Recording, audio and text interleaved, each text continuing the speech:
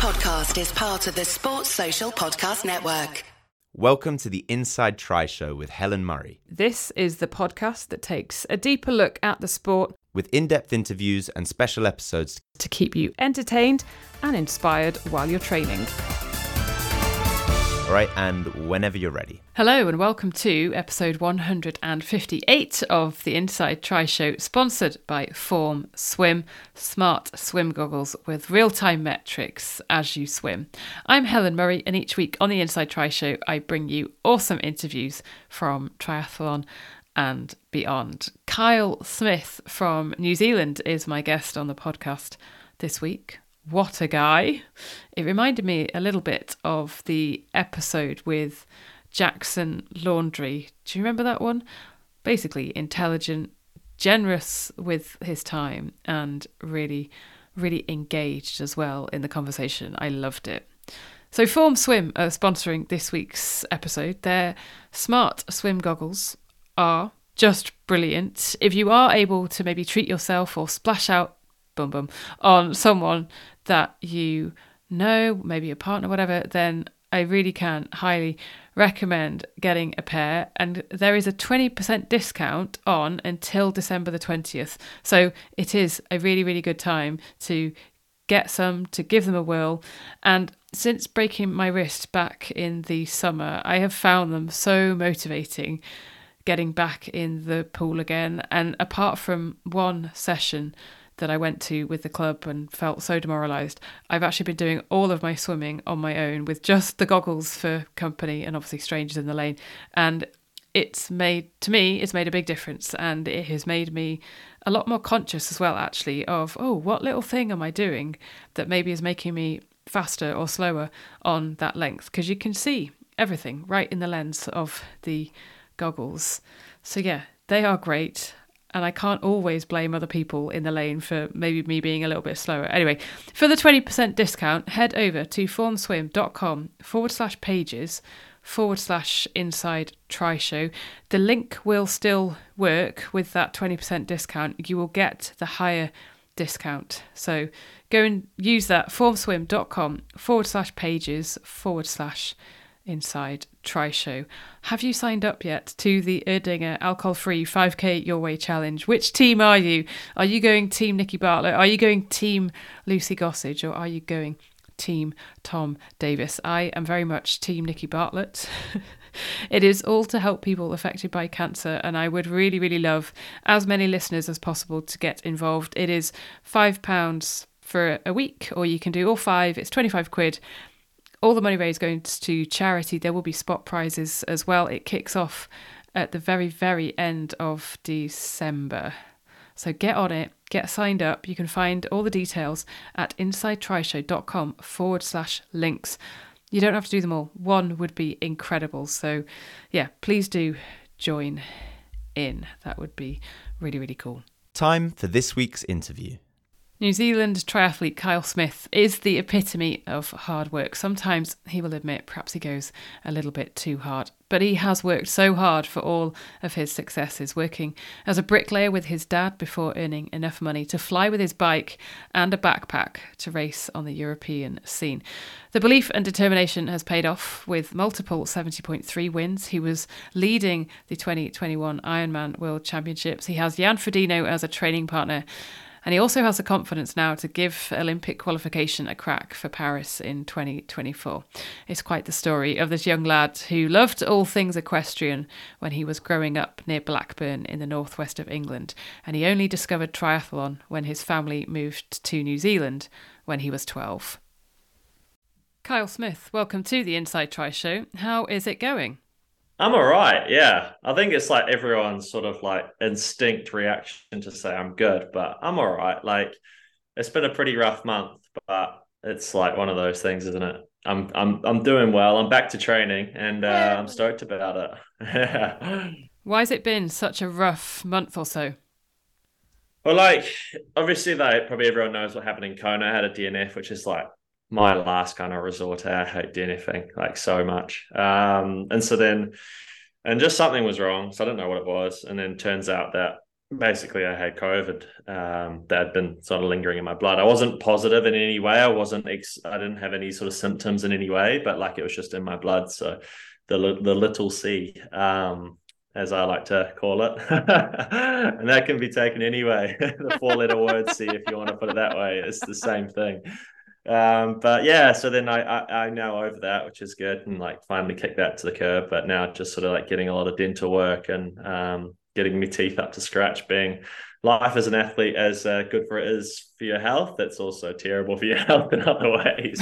Right. So on that point, I had seen on Instagram you were getting your teeth done.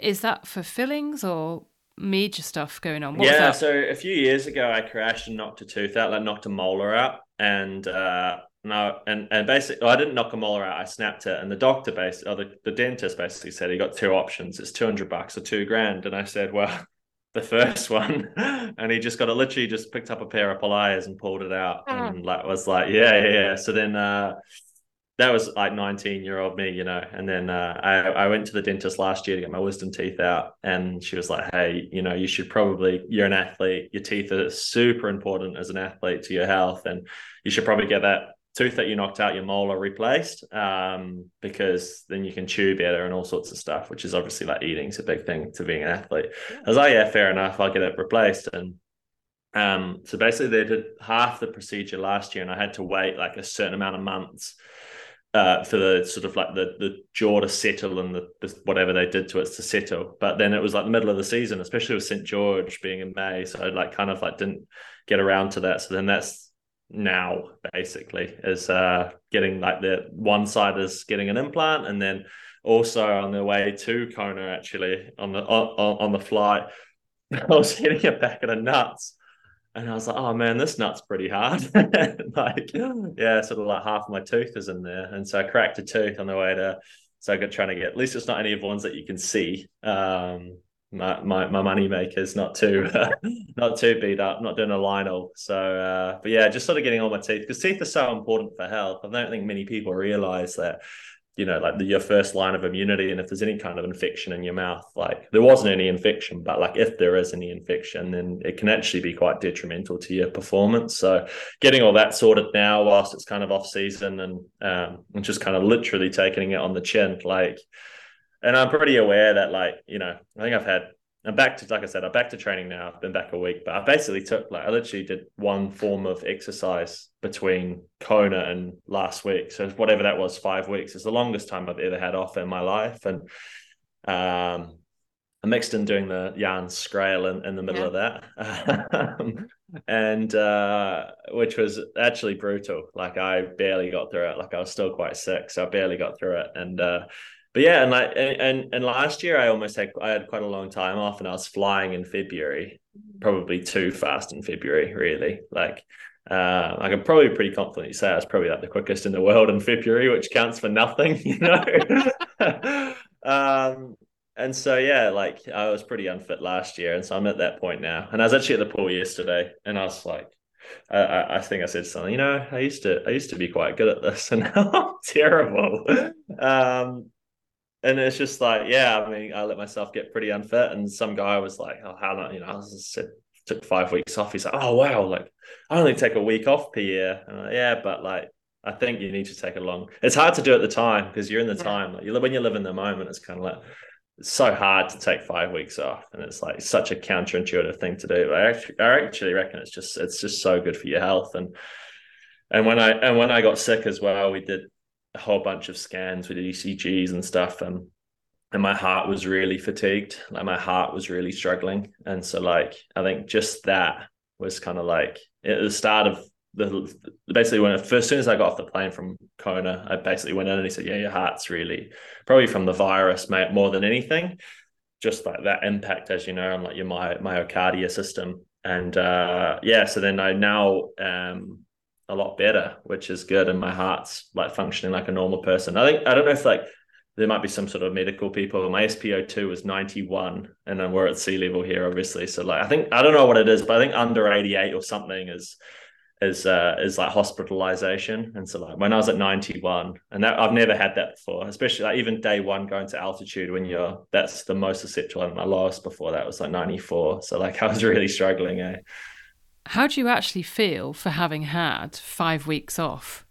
Yeah, I think like having 5 weeks off, like I said last year, I was like, I think I almost took 4 weeks off last year, and that was actually probably the best thing for me because it's just like there's a whole bunch of things, hormonally and stuff as well, and then like mentally, it's probably I think more than anything, it's so good for your physical health. Mentally, it's super hard, like really, really difficult. And so like I literally had to like delete social media off my phone because it was just kind of like one of those things when you see everyone out there just like setting the world on fire and you're like on the couch for another day or like, oh yeah, I get to go for a walk today. Woo-hoo. And so it's quite hard. So and actually quite an interesting thing happened actually when I deleted social media. I was like, I knew that I was kind of like in that, just like scrolling so much. And like so I have it on my computer, so like I check in every day and I go on there for like 10-15 minutes or whatever, and then I shut it down and I don't come back to it, and it's like, oh, there's a whole world out there, right? It's like you know what I mean, you're like, oh wow, well, this is actually quite nice. And like my mental cognition as well, it's just been like so much better. It's quite interesting.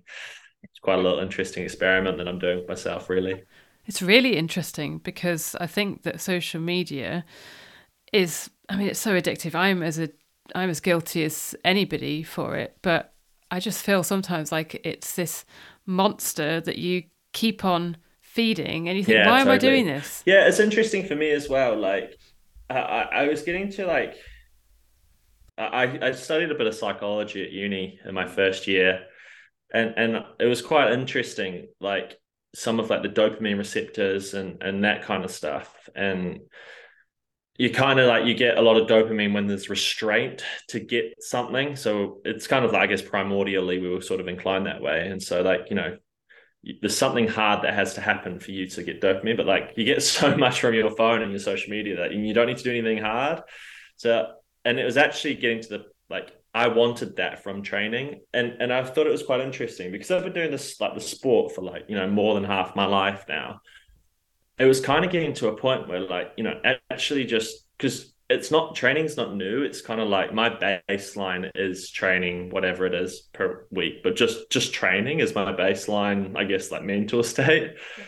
But then like when you so like it wasn't actually giving me a lot of fulfillment back, like, and I think that was partly because of like your brain's just so fried from the moment you wake up, and if you scroll when you wake up, I was just getting like, oh, now I've got to go for a bike ride. And there's just no sort of baseline there. And so, yeah, it's been so good. Like I used to run with music every day as well. And just I had like a need for it. But now like I can go out and I can just like get lost in my brain again like I used to. It's quite interesting. Like, but I'm only like whatever a week into training. So it's also really nice. But yeah, it's cool.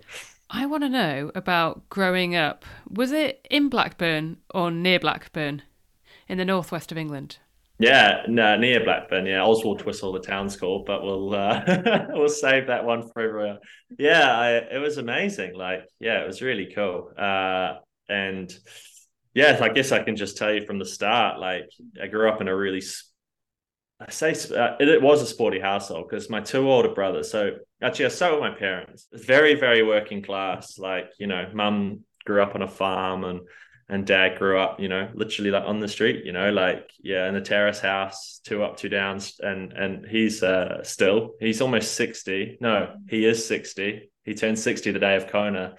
And he's a bricklayer still. He's fit as a fiddle, but he's been bricklayer all his life, and so he's not shy of earning a hard dollar, So yeah, and so then coming out, my oldest brother. So my dad did motocross as like a hobby, like it was his thing that he wanted to do. And mum growing up on a farm always liked horses. So then when my first brother Aaron came along, dad was like, okay, he's going to be the motorbike boy, like, and he got into motocross, and Aaron excelled through the ranks, was British national motocross champ, went to world champs for motocross, and a pretty horrific injury ruined his career. So he was like, he excelled, and especially being like a working class family in a motorsport, especially motocross, you're always kind of like at a disadvantage, I guess, and his kind of like ability on the bike was what sort of got him there, which was super cool. And I remember seeing Dad, working weekends, working everything, and kind of like synonymous with the Lewis Hamilton story, like, and he was just trying to like, fund my brother to go motocross, and he ended up doing really well, and obviously an injury ruined his career, which was unfortunate. And then Ryan came along. He got into horse riding, sorry, and Mum was stoked, and Ryan did that, and then through that he did modern pentathlon, and he went to world champs for modern pentathlon. He was on he was hopeful to go to Rio, and after he didn't make the Rio squad was kind of the end of that for him. And then I came along, and I was the third of three, so I got juggled between the two kind of. So I like grew up doing a bit of motocross, and then Aaron would be like, "Oh, I don't want Kyle to come this weekend," so then I go kind of do a bit of horse riding. If they didn't want me, I went to my grandparents' house. So I kind of like grew up doing everything really. But then through my brother doing pentathlon, I also got into pentathlon too, and kind of like did quite well through the ranks. And but then there's always kind of like, I guess, for my life, there's always kind of like a dream for my parents to move to New Zealand. They just saw it as this kind of like haven of a place, which it is, obviously.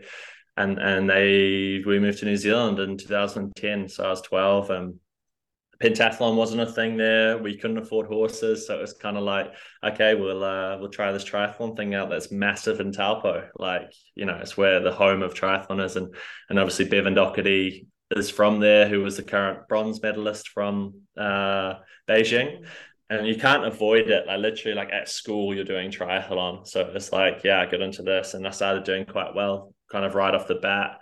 And just like kind of stuck to that, I guess. But yeah, growing up, like, I don't know, I like to say I've got like kind of the best of a northern grit and Kiwi grit, I guess. Like, yeah, it was really cool growing up in the north of England. I've still got obviously family, like all of my extended family is still there. So I try and get back at least kind of once a year and visit them. And yeah, I've actually been in the north of England more than I've been in New Zealand in the past 2 years, which is quite funny. Did you arrive in New Zealand with a really strong Lancashire accent? I did, yeah. That's quite strange because like both of my brothers and my parents are still like as broad as they come, like still like as northern as you can get. And then I obviously sound like a Kiwi, and I don't know why. Like I don't know why it is, but like I think I just went to school, and I have an idea. Like I used to swim in the morning, so whatever time you're at the pool, 6 a.m. or 5:30 a.m. and then I see my parents for the 10 minutes that they drove me to the pool. And then I left, and then I went to school all day. And then after school, I was probably doing 2 other sports, whether it was football or running or whatever. And then I get home at probably like 7 or 8 in the evening, see my parents for another half an hour. And then, so I was just constantly like surrounded by Kiwis. And I guess I just like picked it up like that. And then plus you kind of stick out from the crowd, and no one can understand you if you've got like a broad Blackburn accent. So it's kind of like, you kind of almost got to.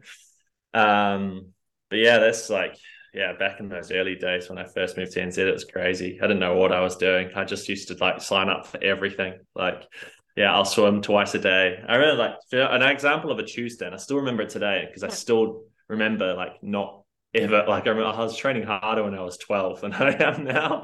I used to swim in the morning, so I used to swim like an hour and a half. And I also like, for some reason, like I was that kind of way inclined. I used to do extra as well to get to whatever. Because I heard like the pros or whatever doing 6K, so I'd always try and get to that whatever.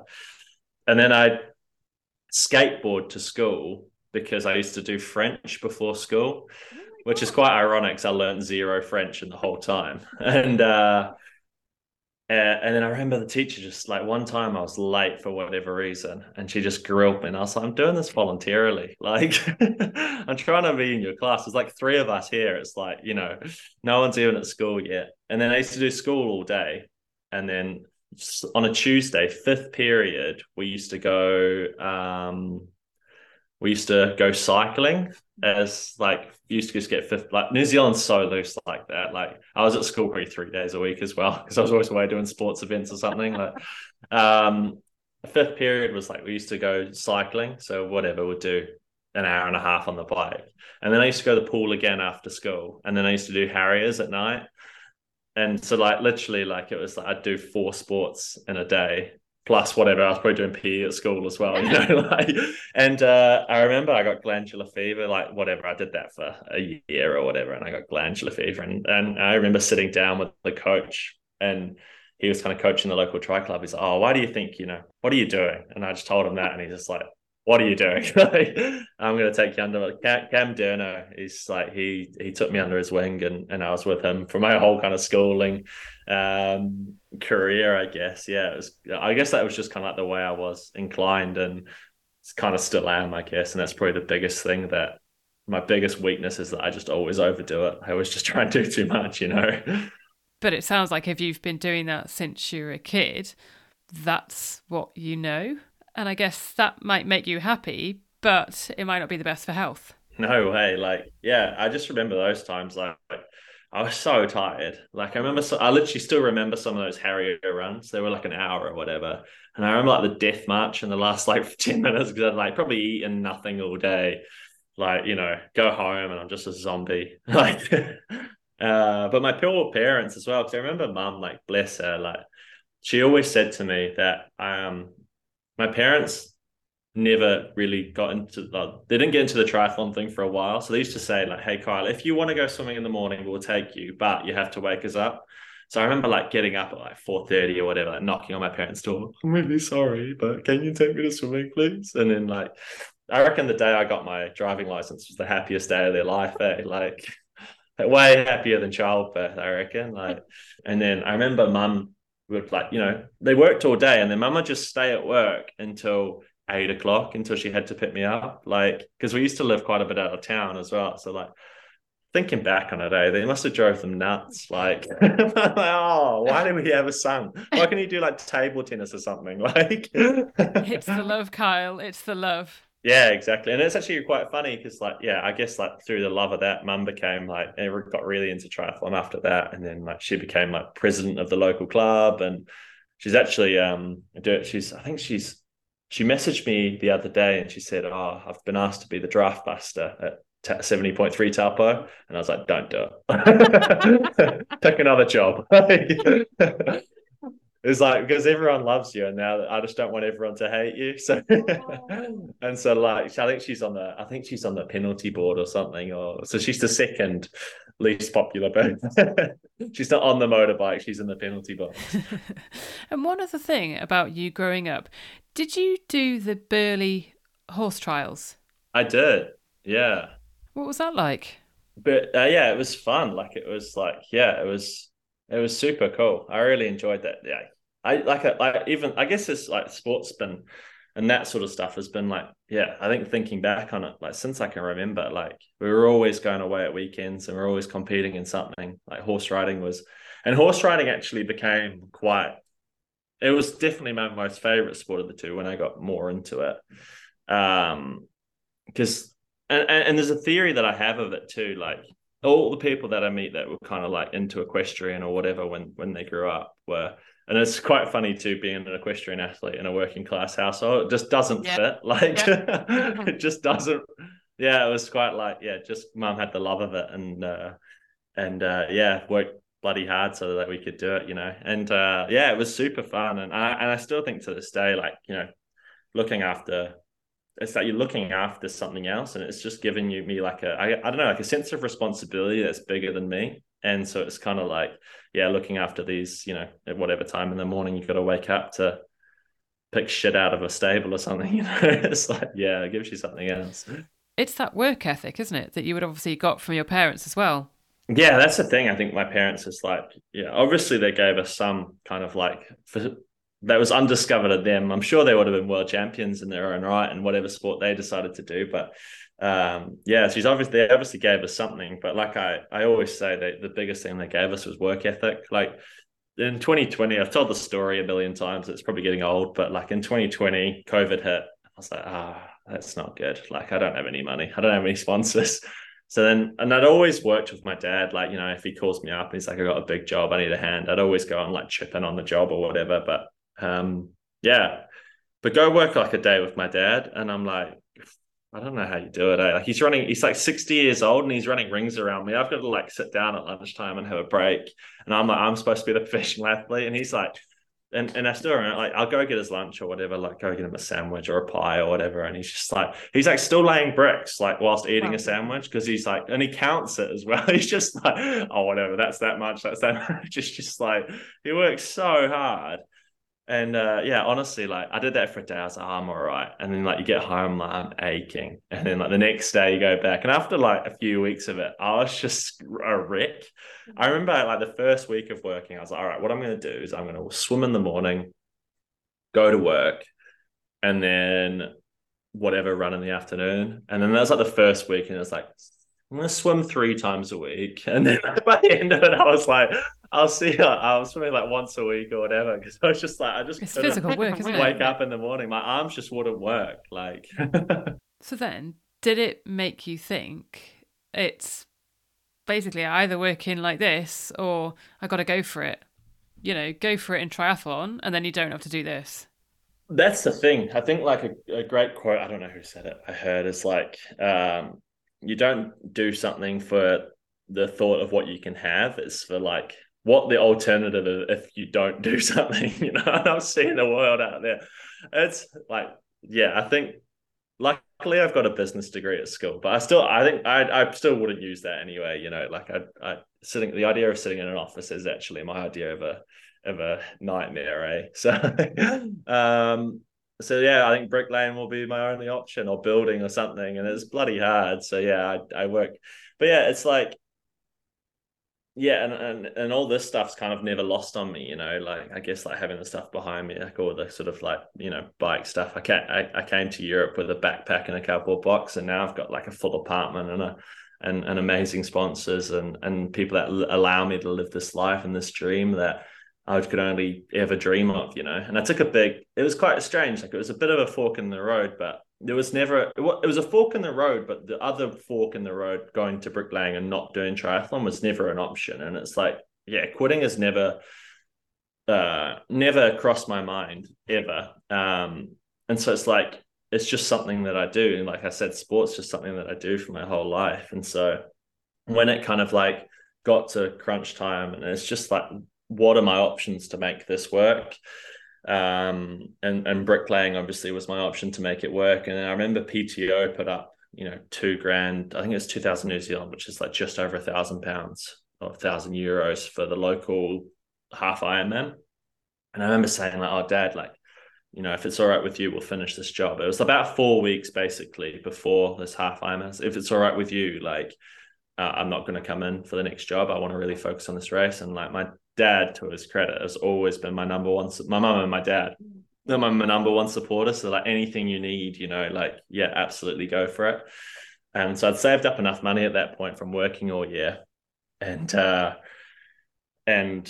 remember sitting on Facebook Marketplace and I was like, oh, there's a Scott Plasma for sale. And I was riding some like absolutely crud beaten down Cervelo. Like I got it free from a friend. Yeah, so he literally was going to throw it in the skip, and I had to like spend a day just like beating out the rusted parts out of the carbon frame. And I got it up and running, and it won me my first 2 halves. So it wasn't bad. It was still a good bike. But I remember seeing this other bike, and it was like, I think it was like $5,000 New Zealand or something. And I was like, oh, I've just got to do it. And so I bought this bike and spent all of my savings. And I was like, I've really got to win this race now. And then I just sent the race into next week. Yeah, I just was, and I won the race. And then I was like, all right, I've got this $2,000 now. Cool. That gets me to the next race. And then I won the next race, and I won the next race. And then I did Ironman New Zealand. And then it was kind of like, oh, I've actually got to come to Europe now and do it in Europe, because otherwise it's like going back to another year of bricklaying. And I came to Europe, and I guess like, yeah, that's kind of like my life sort of changed since then. It's been quite surreal, really. Can you believe how much it has changed in the space of coming up to two and a bit years? 2 years, yeah. I feel quite like, I watched Lord of the Rings the other day, and The Hobbit. You know when Bilbo goes out and he's like, I'm going on an adventure, and he literally, like, my parents' house is literally, you can see in the movie in Lord of the Rings, you can literally almost see my parents' house, like in the background. They live right around the corner from Hobbiton, so like it was literally like I left with a backpack and a bike, and I'm here. So it's actually quite cool. It's quite a nerdy sort of like No, I metaphor, think but when you came with your rucksack, I mean, did you have a plan of attack or anything like that? not at all. No, no, no. And I literally like, because Iron Man have their like 90-day paying policy. It was like, I'd done Ironman New Zealand, and I was like, I know I've got that money from Ironman, and I qualified for Kona too. So I was like, that's most my big goal for that year. I never actually wanted to race Ironman at all. Like, It was the Olympics, wasn't it? You were doing World Cup stuff and ITU stuff, and the plan was to go for the Olympics. yeah. That was my plan, was to go to Tokyo, and then obviously I qualified for Kona, and then obviously with long distance triathlon and racing Ironman, I just can't thank racing Ironman enough, because it's like literally brought me the sponsors, and I guess they're like maybe the attention, and it's literally been like so almost like too good to be true with like how the stuff has worked out since I've been here, and it's been super cool. But yeah, it was kind of like never the plan really. Like I raced Ironman New Zealand because I didn't know if there'd be any in Ironman after. And then then I obviously qualified for Kona, and I was like, oh shit, I don't know another one. And so I came to Europe, and yeah, I was pretty tired. Like I was racing from like November to, you know, May basically in New Zealand, and then you come here and you're like, okay, I got to do that again. And I had I had an okay season over here, and I was pretty stoked, you know, and then like with all that, sort of brought all the accolade and all the sponsors, which was just like, and now like literally, yeah, I left with a backpack and a bike box. I was literally living in an apartment smaller than this room when I first moved to Europe. And it was like, it was a lot. Like I remember the first week in there. So I'd arrived, I was so tired. I didn't even have a fork. So like, I was like, oh man, I remember the first thing that I bought was a towel that I've still got. And it was like, the towel wasn't even big enough to go around me, because that was the only thing that was there. And I bought a fork, and there's like the two first things that I bought. And I was like, okay, right, we're good now. We're going to be safe. And then I was racing French Grand Prix to basically, like, my French Grand Prix team were like, it's a really weird policy that they had. If you were first in the team in the race, and the team, you basically got €1,000. All my objective was to be first in my team at every race. And so yeah, I basically lived like, you know, do a French Grand Prix, get €1,000, cool. That pays my rent for the next whatever. Okay, then I can go and race 70.3 here, or I can go here and race this. And then like, that was super. That was a fun time actually. Like it was, and then I had like this little fixie bike with no brakes that I'd borrowed from a mate in France, and it was like, life was simple, but it was so grim. It was. What do you think has been the key thing that changed all of that? Or do you think it's been like lots of big things? Yeah, no, the Collins Cup and the things that went around the Collins Cup definitely changed everything really. Okay. Like and because it was literally like, to that point, it was like the bank account was in single figures a lot, and it was like, okay, you got €1,000, okay, cool, that gives me, you know, I can go, you know, it was like literally like that for months and months and months. And then I was lucky enough to make it to the Collins Cup, and then that, I think everyone knows, it comes with a fair chunk of prize money, especially for me at that time. I think I got like 18,000 euros, I think. Oh, imagine the forks you can buy with that. Oh mate, Forks I was and living. towels. Yeah, and that all just changed everything really, because if you like, you know, I went to the Collins Cup, that then allowed me to come to Girona then, and sort of have an apartment, have a base, and have a stable kind of like, you know, support network, or not support network, but a stable base, so that I could basically then just train, you know, and kind of get ready for the next season. And then obviously at the Collins Cup too, I sort of met Jan, and then we bumped into each other in Girona, and then we started kind of training together very informally at the start, which was kind of like, I guess, quite serendipitous with just meeting him at the Collins Cup. But yeah, that kind of changed everything, because then I could, like, again, going back to, you know, a bit of psychology, but in Maslow's hierarchy of needs, basically the bottom rung of the pyramid, or the base of your pyramid, is security. So if you don't have security, like, you know, if whatever, for some reason it's unstable or whatever, you don't know, like, which it kind of like, it was at the start, it was super fun. Like, like unpredictability is the spice of life. It was so fun coming over. But yeah, the bottom rung was definitely not stable, So like trying to build on top of that was quite, it's a lot, you can't sort of like become too picky or sort of like, you just train as much as you can. And then sort of like, you're not focusing on performance, you're just focusing on just like getting it out there, or like performance nutrition, or I definitely wasn't doing like the marginal gains or whatever that everyone, I guess, talks about. I was just trying to get in through the week. And then having that sort of like that 20 grand or 18 grand or whatever literally changed everything, because then I could come to Girona. Why Girona?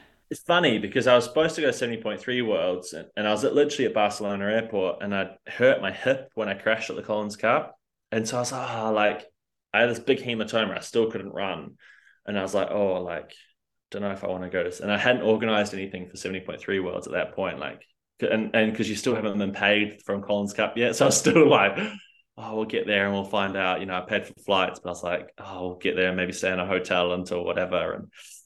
And I actually, my flight got cancelled. No, delayed. So that means I'm going to miss my connecting flight and this whole thing. It would have been fine, but it was just like that straw that broke the camel's back. And I was in Barcelona and I was like, nah. I'm going to Girona. I'll go to Girona for a couple of weeks, Triathlon New Zealand have a camp when I was 2018 and 19. I was here for like a week or two in Banyoles.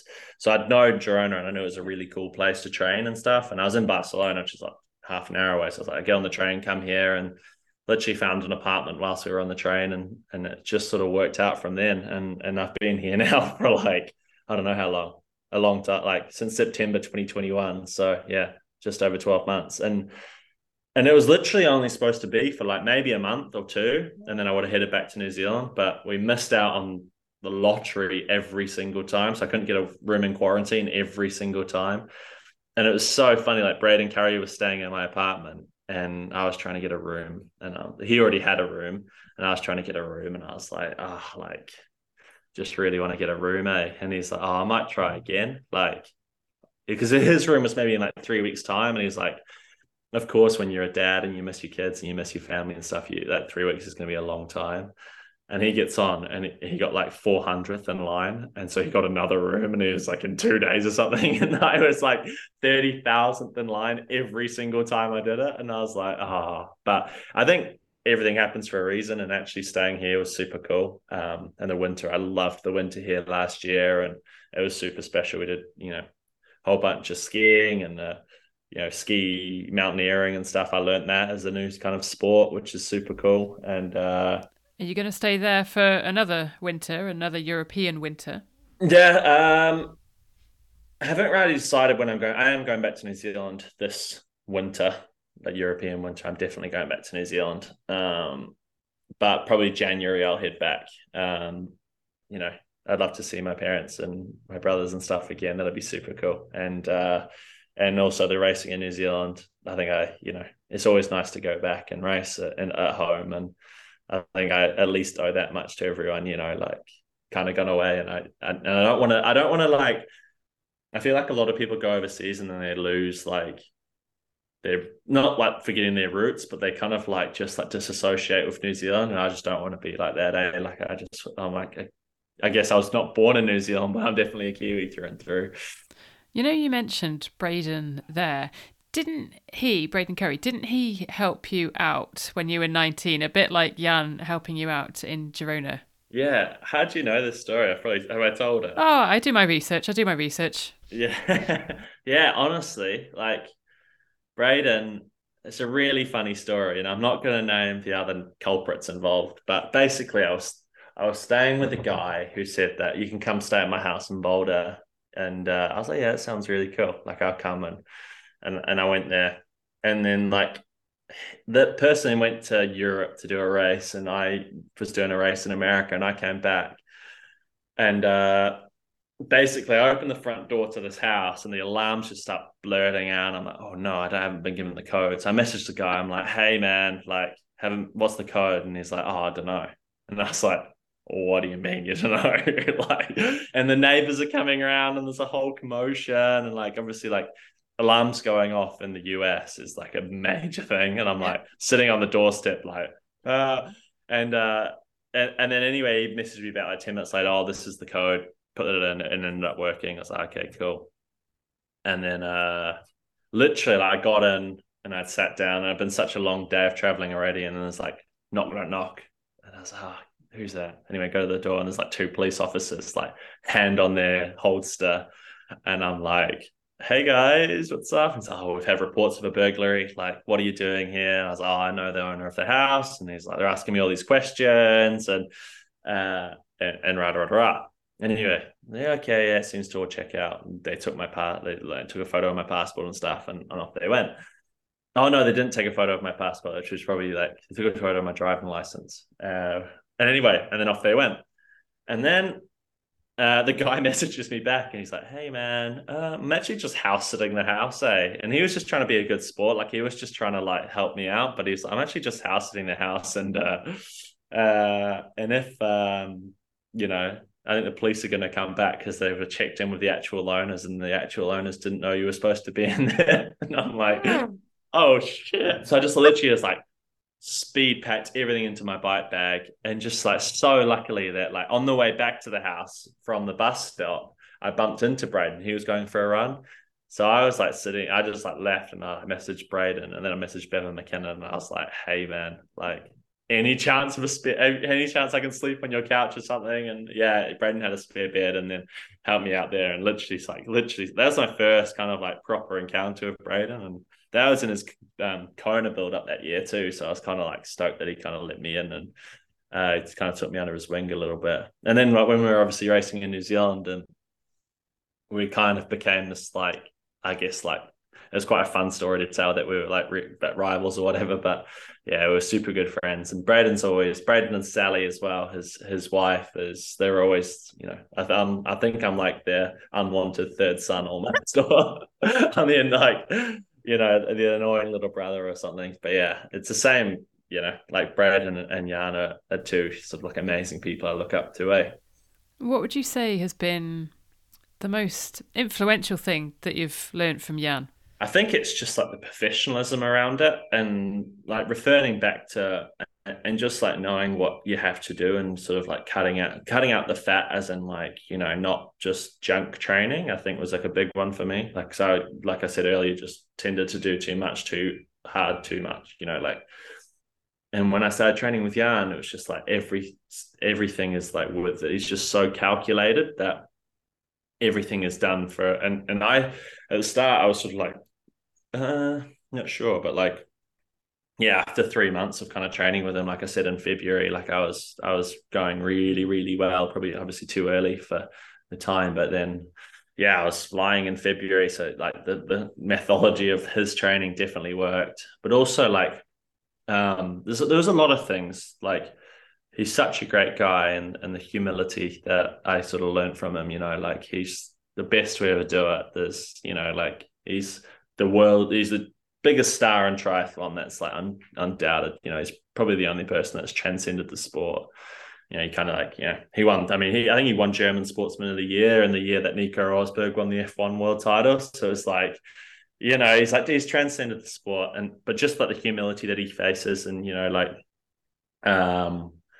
and how caring he is for his family. And it's just like, that's a nice thing to like know that even though he's like the best in the world, nothing changed him, and which was super cool. And that's probably one thing I learned, and, you know, just that professionalism around everything, like everything's just for performance and yeah, just kind of like being, I guess, healthy and doing that sort of stuff. Yeah. Is he, I mean, do you have a coach as well, or is he pretty much your coach, or do you do the same sessions? How does it work?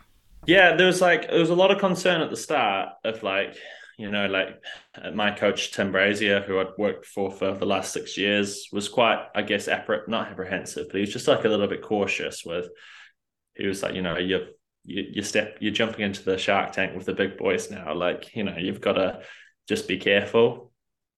And he was kind of like there, but yeah, I seemed to handle it, you know, better than we both kind of expected, actually.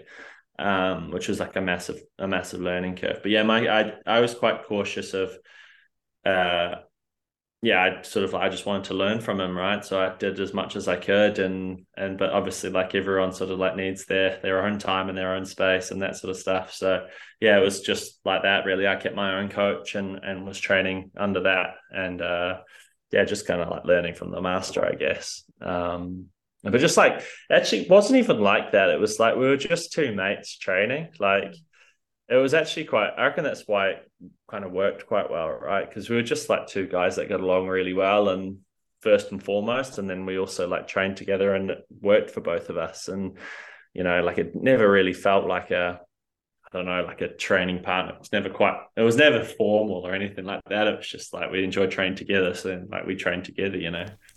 I remember David McNamee saying that in the run up to Kona, when he trained with Jan, and the thing that Jan said to him was, you're ready, David. And I think David wanted to do more sessions in his last few weeks. Does that sound similar?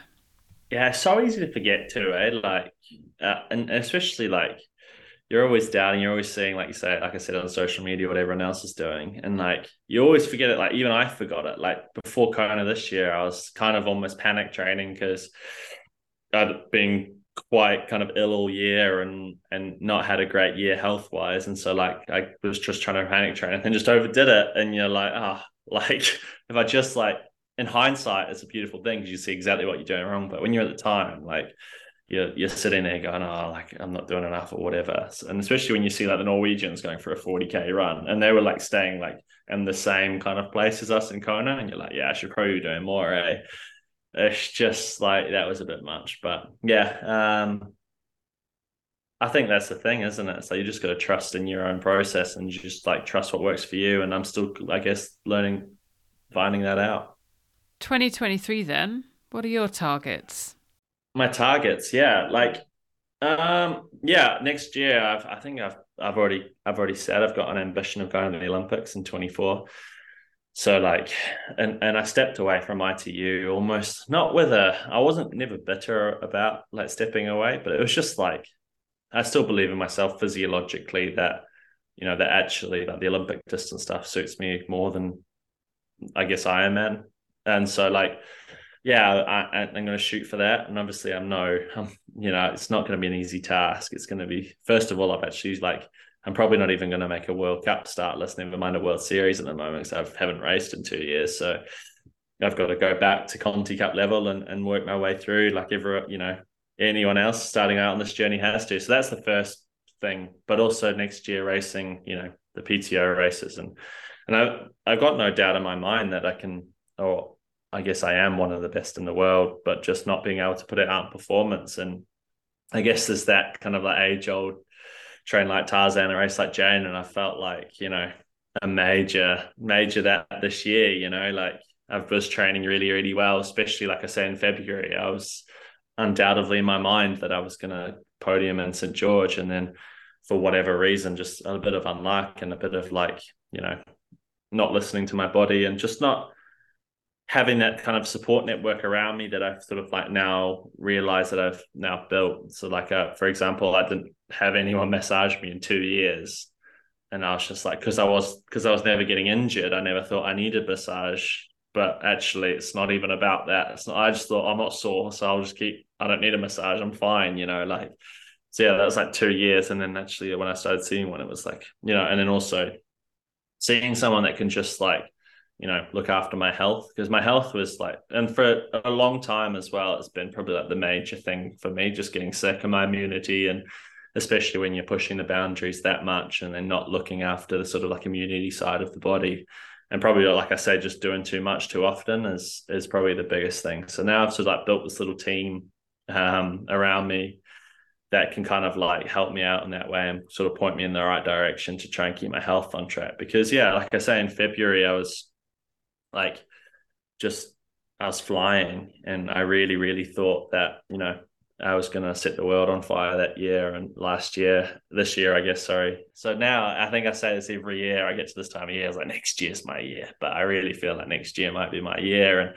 Like I said, just mixing up, doing the ITU. I don't think I'll do an Ironman next year, but you never know. If I can get in shape, like just try and do a Gustav and Christian, then someone's got to take them on. They're just taking the piss a little bit.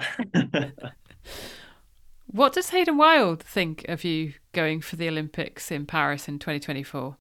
Yeah, I think he's all for it. And that's actually one of the reasons why I sort of like had an idea. Like I was doing a track session with him back in July, I think. And me and him were like just like throwing punches. He was throwing a lot more punches than I was, but we're basically going like throwing punches at each other on the track. And this is like 2 weeks before commies as well.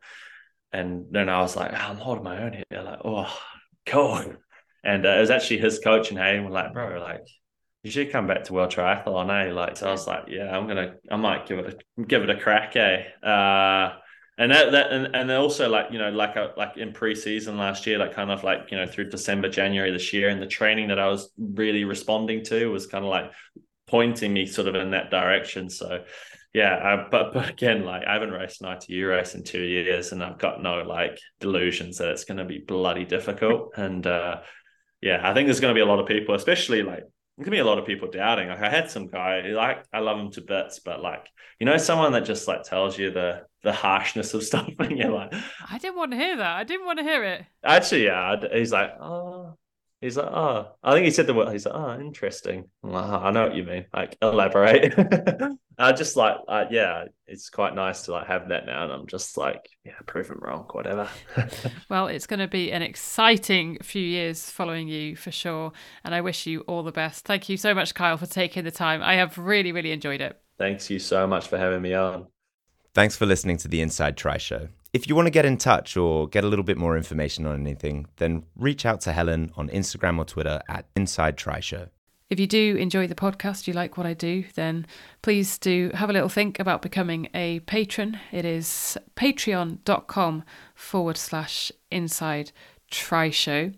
Ben, also known as Wilf, good fellow. He is a 70.3 Ironman age group world champion. He is going to be on the podcast next week. I was actually lucky enough to chat to him face to face because he lives just down the road from me. And Ben will be the last episode before a week's break between Christmas and New Year, and then back as normal in January. I don't have a whole load of news here. We have been having some puppy training classes, which is great. So Alfie can now lie, and I've progressed to Crocs in the house. If he's in a good mood, I'm actually all right in socks around him. I guarantee he'll be licking my feet.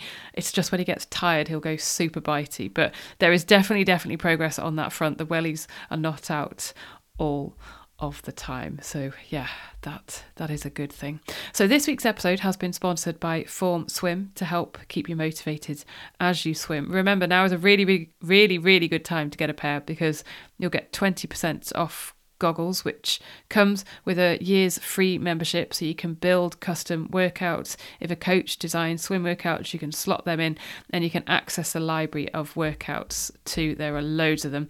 So for that 20% holiday discount, go over to formswim.com/pages/inside Tri Show. PrescottSportswear.com are also sponsoring the podcast every other week at the moment. Use the code INSIDETRI15. It's valid until the end of March 2023. It is one use per customer on everything apart from heel jerseys. And do keep on sending us your monthly goals. Do not be shy.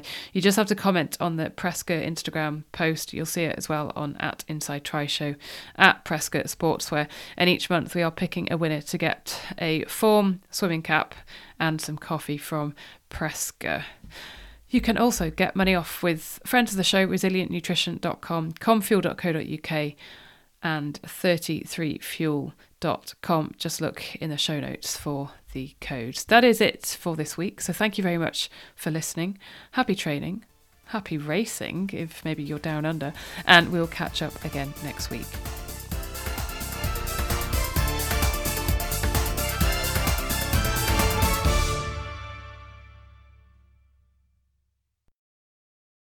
Sports Social Podcast Network.